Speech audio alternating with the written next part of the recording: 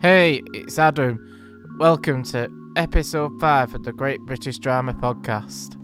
In this episode, we will be talking about all the drama that's gone on in Holby City this week. So put your feet up, grab a brew, and let's get started.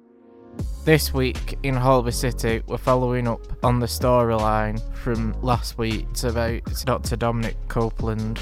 Remember last week I talked about him having the stoma? Well, this week he needs a second surgeon for his operation, so if he can't get a second surgeon to operate, he can't have the operation. Since last week, he decided to go with the hospital surgeon rather than going abroad. They need to find someone sooner rather than later, otherwise it could go worse. For his sake, I hope they find someone soon.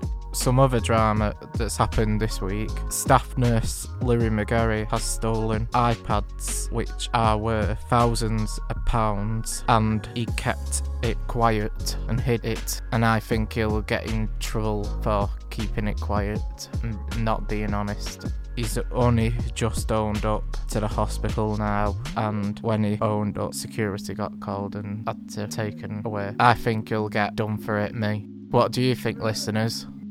That's all the drama for this week. I'll catch you next week for the next episode of the Great British Drama Podcast. See you guys. Thanks for listening.